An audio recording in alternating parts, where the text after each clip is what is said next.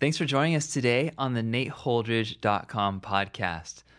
Today, we're taking a look at one of Pastor Nate's articles called Jesus Talks Marriage. And what we're doing basically is having a conversation that springboards from some words that Jesus himself said in the book of Matthew that really affirm what God's original design for marriage is. So we're going to look at what Jesus says, expand on that a little bit, see how that applies to our lives and to our marriages as Jesus followers. So let's jump right into it.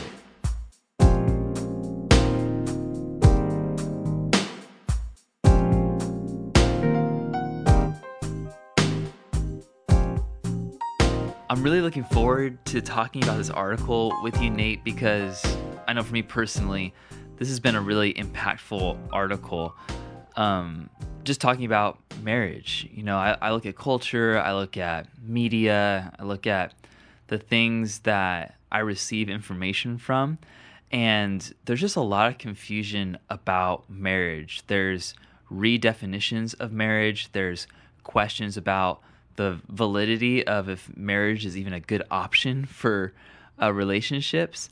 And I thought that, you know, as opposed to looking at just what culture says and the world and media and things like that, I thought that we could look at what marriage is according to God's word and kind of start from there with this conversation. So before we even get into the article that you wrote, Nate, could you just give us a working definition of what marriage is? Yeah, I'm so glad you asked that first because it really aligns with kind of a theme that's been in my heart probably for the last 6 months or so, just personally, and thinking about this subject in my own marriage to Christina. Yeah. Because, you know, if you go all the way back to Genesis, what you discover is that God made Adam, and then he named the animals, and then he discovered he was alone. And God said, "It is not good that man should be alone, so I'll make him a helper comparable to him." So the idea wasn't that Eve would come alongside to be beneath Adam or to be superior to Adam, but to be next to Adam, and that they would have a beautiful level of togetherness that could not be experienced elsewhere. Yeah. And I've been thinking a lot about that concept and concepts like that because I don't know. I think over the last 6 months or so, the Lord's really been just putting in my heart a desire to get better as a husband and to grow as a husband. And I think for me, a big part of that is the closeness, the oneness, the togetherness, the companionship that God has designed marriage for. I want to grow, you know, in that. And, you know, by God's grace, Christina and I have had a ton of that up to this point. But we're in a different season of life when we're getting older and, you know, our children are getting older. And I'm just longing for that to even increase as the years go by. Yeah. So if you were to put, you know, one word on it, you'd use the word companionship, maybe. Yeah.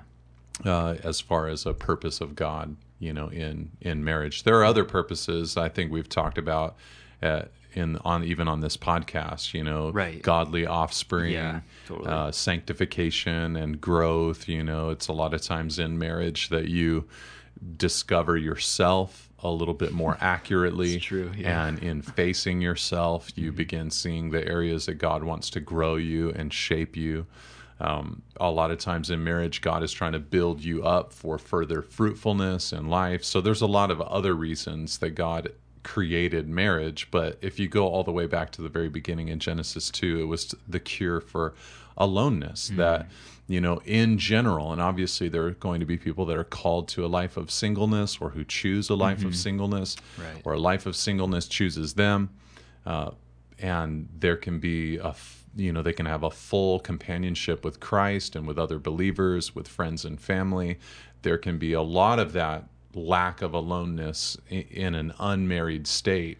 Right. But at least there in Genesis, when God looked upon Adam, he decided to heal, I guess you could say, or cure his aloneness through his bride. Yeah. That's beautiful. How long have you guys been married now, you and Christina? Yeah, so we're coming up on 16 years. 16 years. And you're still learning stuff. Oh, yeah, of course. I'm a year and a half into my marriage with Chesley, and I'm like, there's so much to learn. But maybe in 16 years, we'll be like, cool, we'll have it all dialed in. But yeah, well, so much of the learning, about it has to do with the fact that I'm not the same and she's not the same as the day that we got married. So we're still changing as people. Right. Yeah. So kind of that moment of getting to know her and for her to get to know me, it really never ends, which is exciting. That's right. Yeah. Because we're always changing. She's not who she was when we were in our mid-20s, and I'm not who I was in my mid-20s, so we're just different people. And so you're growing in that. Yeah. That is so cool. Well, in your article, you talk a lot about learning and things that a married man specifically can learn through marriage and implement in his marriage.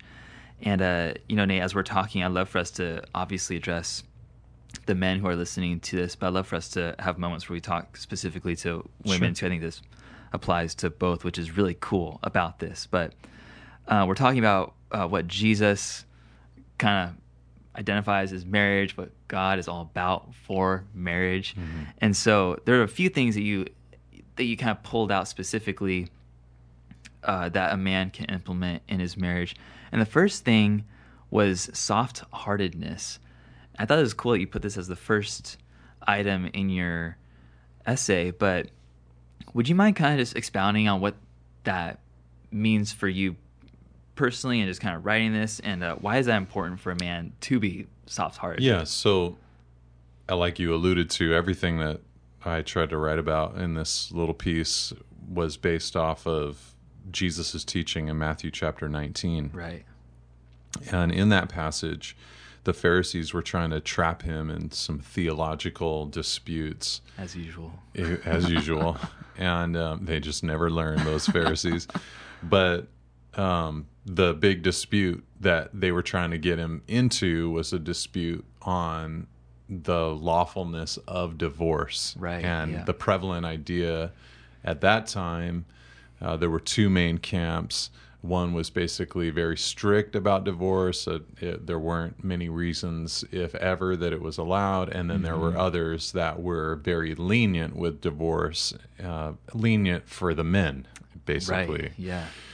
Yeah. So one of their big questions was, hey, Moses, he gave the people of Israel this thing called a certificate of divorce.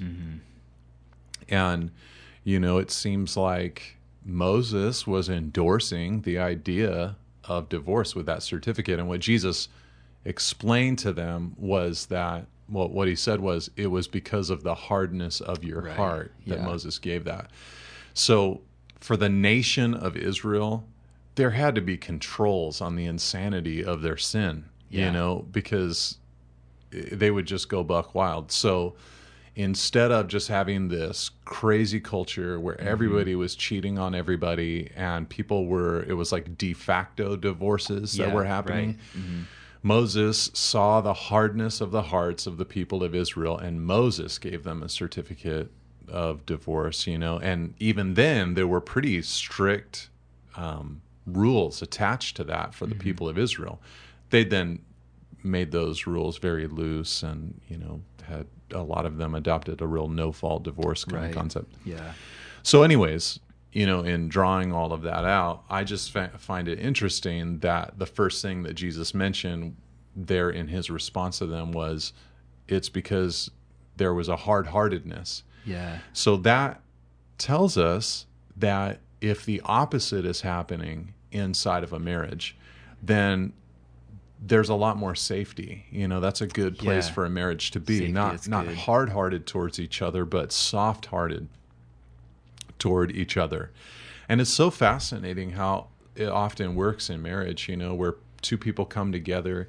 And, if we're really honest about it, those early stages of, attraction and then dating and then even marriage, a lot of those early stages, we will use the word love, but a lot of times it is infatuation and attraction.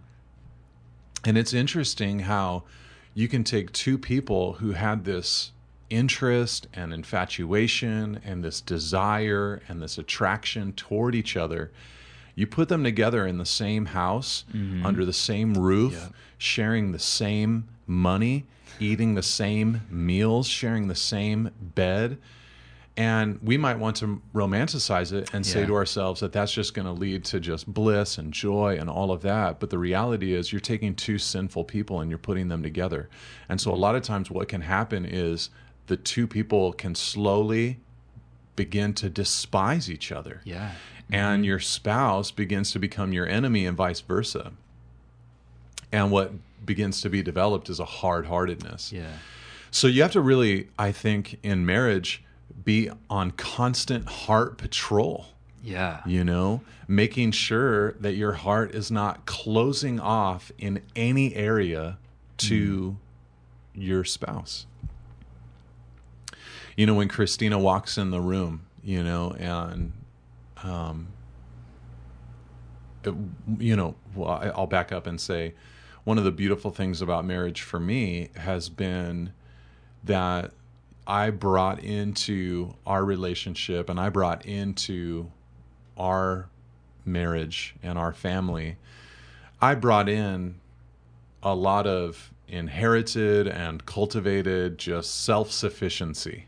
Right. You know, and this almost like a subconscious, like, I'm going to protect myself by not needing anybody kind of attitude. Oh, yeah. So then in comes Christina wanting to, you know, help and know me and be together.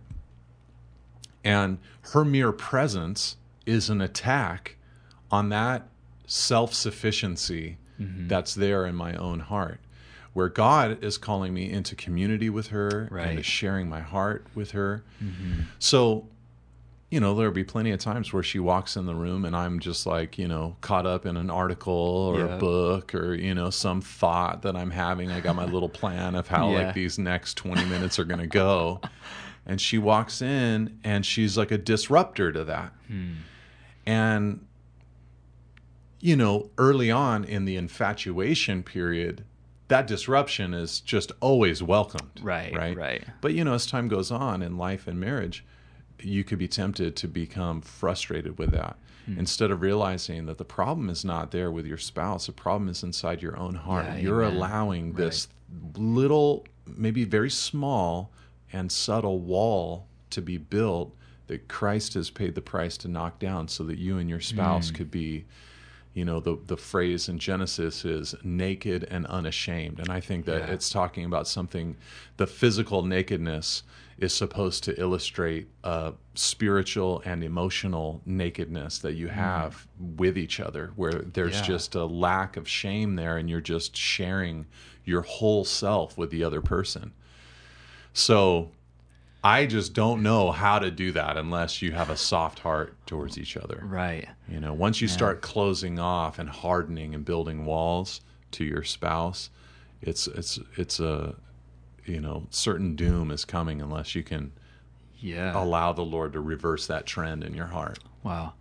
That's a good word too. I think that soft-heartedness really, I'm glad you put it first in your article, because I think that thought and that idea, that perspective of bringing that into your marriage, that soft-heartedness, really does, it kind of like colors the rest of these different things that you mentioned in the article. So, man, thanks for kind of expounding on that. I actually just like totally resonate with a lot of that and just received that. It's super good. One of the things that you talk about in the article is about creating your own circle. And it's just like this idea of like it's you and your wife or you and your spouse. What were you kind of getting at with that? Are you kind of talking about like protecting others from getting into that, or kind of talking about just cultivating that a bit? What is it? Or I guess maybe the question is, what is the circle? What does it contain? And what does it not contain? What are you protecting in that circle? Yeah, so Jesus quoted from Genesis 2 in the Matthew 19 passage when he then talked about a man leaving his father and mother and being joined to his wife, and the two becoming Right. one flesh. So when I talk about creating a new circle, I'm not borrowing from any movies or anything like that. I'm borrowing from Jesus, who's talking about becoming one flesh, Yeah, that's good. and that you have this new, circle that is being built. And I know I recently wrote, and I think we might have even talked about, I can't remember if we podcasted about it or not, but about how your children are not part of that one fleshness for a Right. husband and wife. Yeah. It's just you. You have a different relationship with your children that is secondary, not primary to your marriage relationship. So I think what I was trying to write about in the article that we're talking about today was just more of the immaturity that can sometimes creep into a marriage when we don't respect the one fleshiness or the new circle that we have, Right. together. Yeah. I'll just read what I wrote. I said, a boy will complain to his mother about his marriage, but a man will protect his inner circle. A boy will complain about his wife to his father, but a man will guard her reputation. Come on. Certainly, there are seasons in a marriage where it's good to invite others in for godly counsel and encouragement. Often, the best way for this to occur is through mutual agreement with your spouse about who to talk to and invite in for help, but guard your inner circle. So, I think men and women can both be guilty of that kind of thing that I was talking about. Right. Of a real disrespectful, slanderous, complaining heart to other people that we're close with about our spouse. And you have to realize that what you're doing and what you're communicating in that moment is you are saying to your spouse, I actually have a stronger one flesh. It's with my friend, or it's with my dad, Yeah. or it's with my mom. And it's stronger than what I have with you. Or it's with one of our kids, and it's stronger than what I have with you. And that just breaks down trust, so much. Yeah. So, realizing that, your spouse should know more about you than anybody else on earth. Yeah.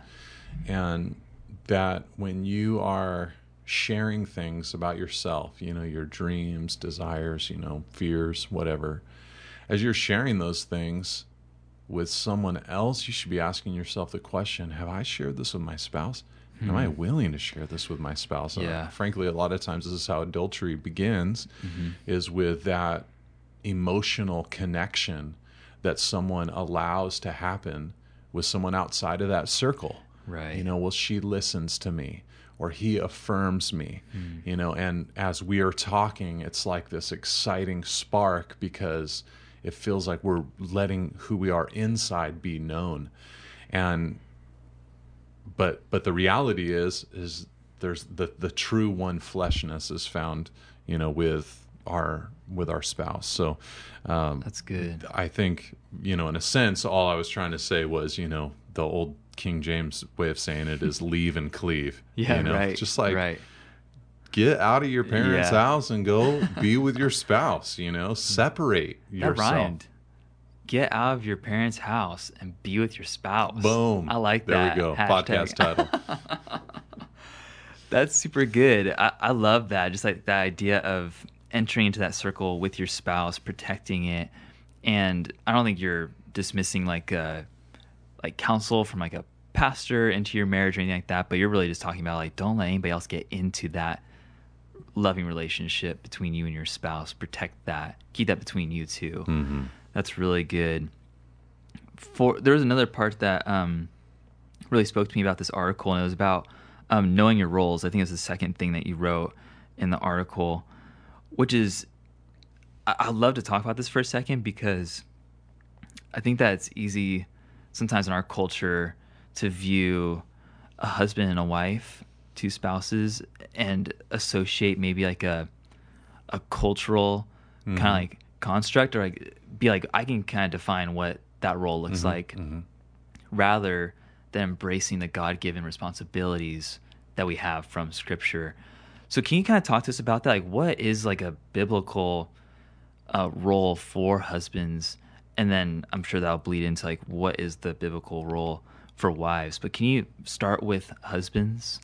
Yes. So you mentioned, the temptation Yeah. to look to culture and to make your definitions, Right. and that could be a temptation. The reality is it's not even a temptation. It's just what we do. It just happens, It just right? happens. Yeah. If you do not concentrate on allowing the Spirit of God to speak into this particular area, you're going to bring some kind of construct into your marriage of what you think the roles are supposed to be, in that marriage. One of the things that I'm so thankful for, that I probably just kind of thought it was funny as we were working through this when we were engaged. But I remember Christina and I in our premarital counseling program, after going through all these different weeks and chapters and discussion points and everything like that, we had this 2-page worksheet that had it felt like the most mundane. It was like a checklist of just millions of things. It felt like of, budgeting responsibilities. Oh yeah. Right. And cooking and car maintenance and vacuuming. It just had all these different things listed out. And then we each had to go separately and write down what our expectation was of whose job that was inside of our home and family. And look, I know that the easy answer is to say, oh, we're just going to share it all. But the reality is you're not. It's really good to hear what those expectations might be. And I think another great thing to do is to realize, because it isn't actually so much that it's culture that you get the ideas from. We might think that. We might think that, well, what I do is I just, I'm so in tune with what's happening culturally, and I'm very progressive, and stuff like that. But the reality is, you're probably, if you don't concentrate on it and let the Spirit of God come into this, you're going to do things exactly like your parents. Yeah, or what happens in your you're home. going to do things completely opposite to your parents because you are rebelling against it. So what you have to do is really kind of, first of all, think through, what did I kind of inherit from them? Right. And how were they doing things? And how did they operate? And what might I be carrying into this even unknowingly? Yeah. So think about that. Have conversations about that, with your spouse. And then I think it's at that point that you can then prayerfully go to the Bible and begin to ask, what expectations and opinions do I have about roles in our marriage? Which ones do I have that are good and biblical, and which ones do I have that are just inherited, that I've maybe even called biblical but aren't? They just happen to be done by people that I knew that were Christians maybe, but that doesn't necessarily make them, a requirement biblically or anything like that. Yeah. So I think when you really boil it down, though, you look at passages like Ephesians 5, and what you discover is that in general, the husband is supposed to have a leadership kind of role within his home. Now, obviously, it's not to be a domineering kind of leadership, because Christ is always held out as the example for the husband. And so his leadership was very gentle, very loving, very compassionate, always lowering himself to the disciples, to the church, hearing them, talking with them, teaching them, guiding them along slowly, and then ultimately sacrificing himself and his own will and desires for the betterment of others. That's what love is the giving of yourself. So, that's the kind of leadership that a husband is supposed to have. But he is supposed to have a level of leadership within his home. Now, that doesn't mean that when it comes to, say, establishing the family budget, that the husband sits down by himself with his calculator and all the pay stubs for him and his wife, looks at the bank account and writes it all out and comes out and says, here is our budget, and there's no room for dialogue. There's no room for, back and forth or debate. That's not what that means. Yeah, a good leader would say, we're a team together. Yeah. I want to hear what you have to say. I want to hear where you're at. But at the end of the day, someone is going to have to make a decision and be held responsible and accountable for those Right. decisions. And so that's where the husband, is at. And, that might sound like a place of privilege, but it's a place of great responsibility. So Right. any husband who's doing it right has a little bit of a fear or reverence Right. for the authority that God has given to him as the head of his household, the head of his family. Yeah. And then the wife is to, according to Ephesians 5 and other passages, is to be the one to follow her husband's lead, to be respectfully supportive of her husband. And there will be plenty of times where your wife, disagrees Yeah. probably with you and the decision that you've made, but is saying, I'm going to come under that. I'm going to follow this. And I think Yeah. that this will be better than if I just constantly fought this and chafed, against this, man and his authority and all of that, because she then graciously has this attitude of understanding that that position of leadership is difficult. That position of leadership is hard, and you're a fallible person. So there's no way that you're going to make the right decision every single time. I just Yeah. know that the right attitude for me in this moment is to come along, and even if this whole thing falls apart, to be, loving Yeah. and kind and supportive. And hopefully in a good marriage, there's enough room for dialogue and Yeah, learning and, absolutely. hey, let's not make that mistake again, Yeah. kind of thing.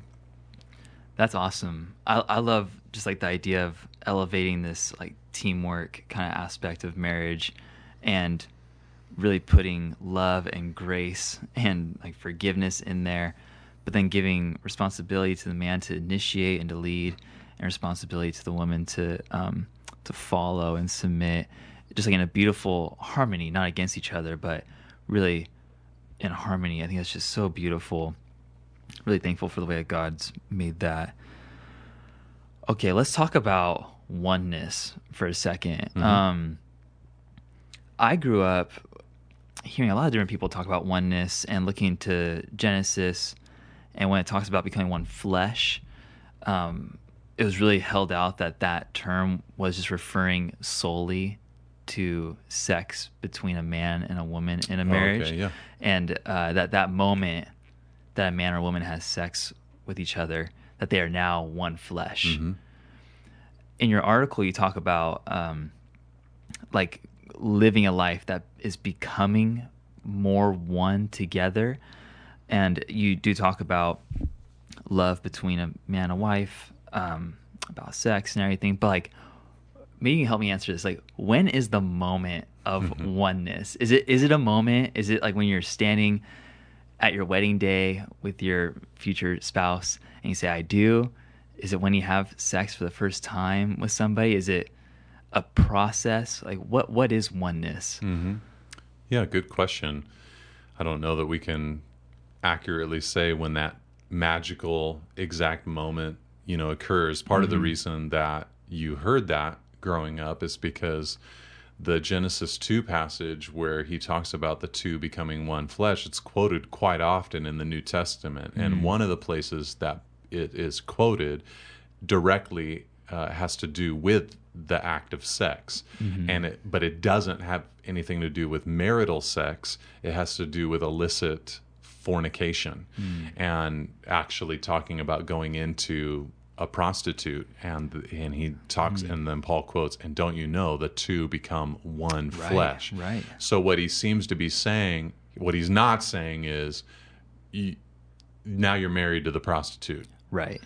But what he is saying is that in the sex act, there is something very powerful and spiritual and unseen that is happening in that moment. He actually talks in that same passage about how when you sin in that way, every other sin is outside of yourself, but that sin is, there's something happening within, internally. So the sex act is definitely a massive part of it for the good and for the bad. And I've been so appreciative in the last 5 years or so to listen to people who have been able to explain how the act of sex within marriage actually is very useful to fusing a married couple together, that it's like a glue that binds them together.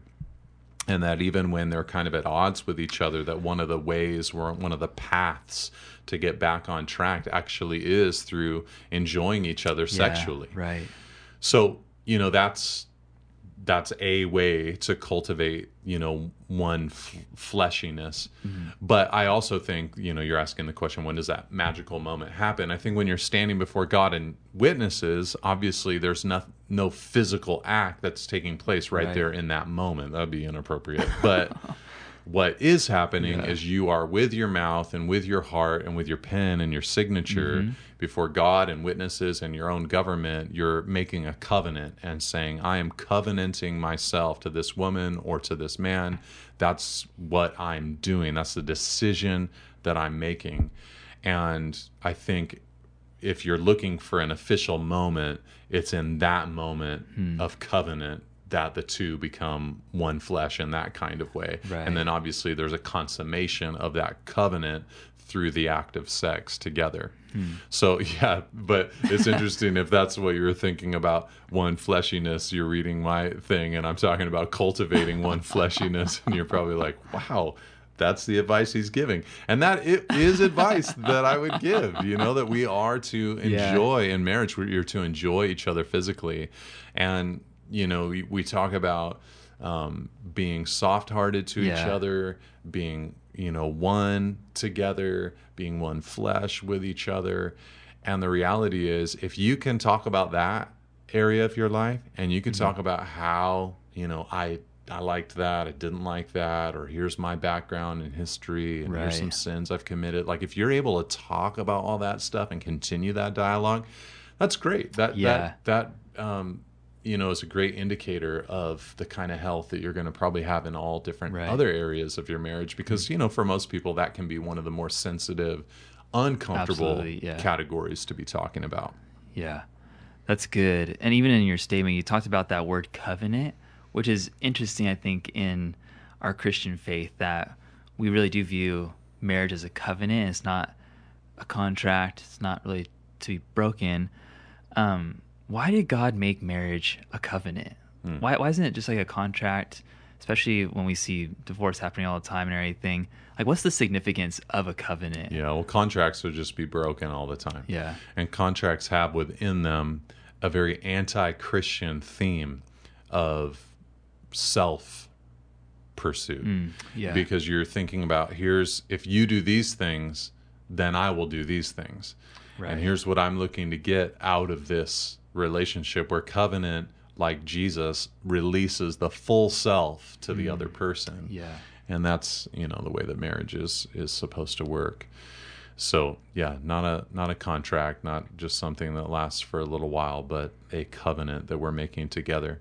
So yeah, I just encourage people, like, kind of a way that I say it a lot is, I think you're wanting to find ways to cultivate your one fleshiness. You're trying to find ways to, enjoy different stuff together, to converse with each other, to enjoy each other physically, to just really, develop a oneness, rather than, when you feel those indications, like, man, I feel like we're two separate people. Right. That's something that you want to be cautious about, and you want to say, that doesn't seem right. I want to try to pursue this oneness as much as possible. Yeah, that's awesome, man.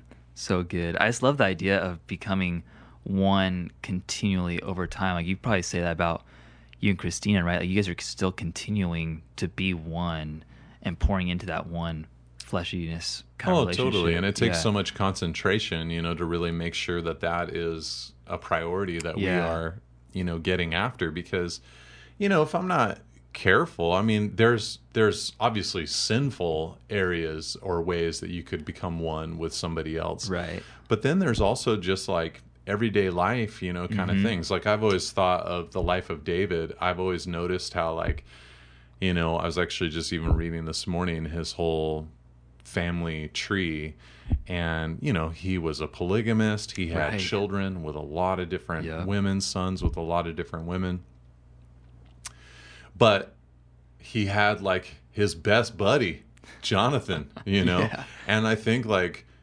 probably as much as he knew these women romantically and had some, you know, measure of affinity or love, Right. you know, or care for them, the reality is like he probably would have looked and said, I'm way closer with Jonathan than I am with any of these women. And, you know, the truth of the matter is that you can be cruising along in life, and especially if, you know, you got two people, a husband and a wife, that are both working jobs, and especially if they have jobs that they enjoy, that are careers, you know, like a pursuit, a passion that they've had in their lives.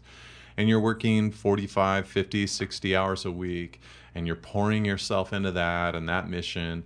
And as you're going through life, it's very easy to just all of a sudden take these good things like work and career, and you start connecting with that, you know, and that's what I'm one with. Or you have children, and you just very naturally can connect with that, and that's what I'm one with. Or, you know, some people, it will be like some kind of interest or pursuit, or, you know, hobby that they're really passionate about or really into, and you, that's what you become one with. And it's almost like all these other areas, you can give yourself to them almost without thinking. Yeah. But that is not how it'll work in your marriage. You have to actually think about it and realize, like, this doesn't just magically happen. This is not Disney, you know. I need to actually prioritize my life and my schedule and turn my attention toward this person so that we can continue to develop our oneness together. That's awesome. Awesome.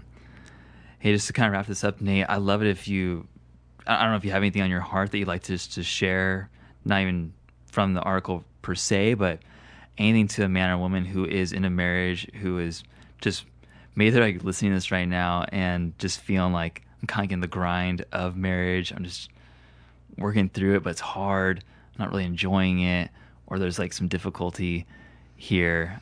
Without any specifics, is there anything that you just like to say to that person listening right now? Yeah, my encouragement to you is that it is painful to go internal. It is painful to deal with the issues. It is painful to realize where things are really at. It can be painful to come to a place where you say, this is what's off with me, with us. It can be painful. So my encouragement to you is to own your stuff.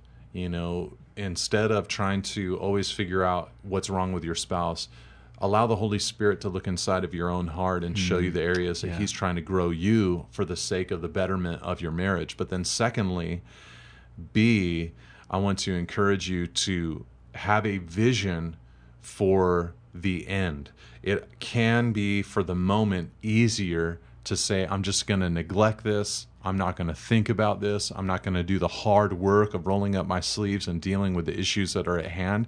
It will totally be easier in the moment to avoid that, but it will not be easier in the long run. So have a vision in your heart and in your mind of what could be, so that the pain of right now is more bearable for you, because you have a hope or a vision of what's coming if you just, you know, continue on and endure. But also, you know, just understand that this is one of the, marriage is one of the great joys of life, and it's also, you know, can be one of the areas of life that's really difficult for people, you know, and for a lot of folks, it's both, you know, at the same time. And, you know, there's just sin, and we bring ourselves into all of this. So that's just, in a sense, the way that it's going to be. So just kind of embracing that. Thanks for joining us today in this conversation. If you're looking for some more content from Pastor Nate, please head over to nateholdridge.com. You can find a ton of podcasts there, articles that Nate is working on, and teachings that he gives at his home church, Calvary Monterey, and online. Also, while you're online, please consider going to the iTunes store or whatever app you're using to listen to this podcast, and please leave a rating and review. That would help us out a ton. But until next time, God bless you. We'll see you soon.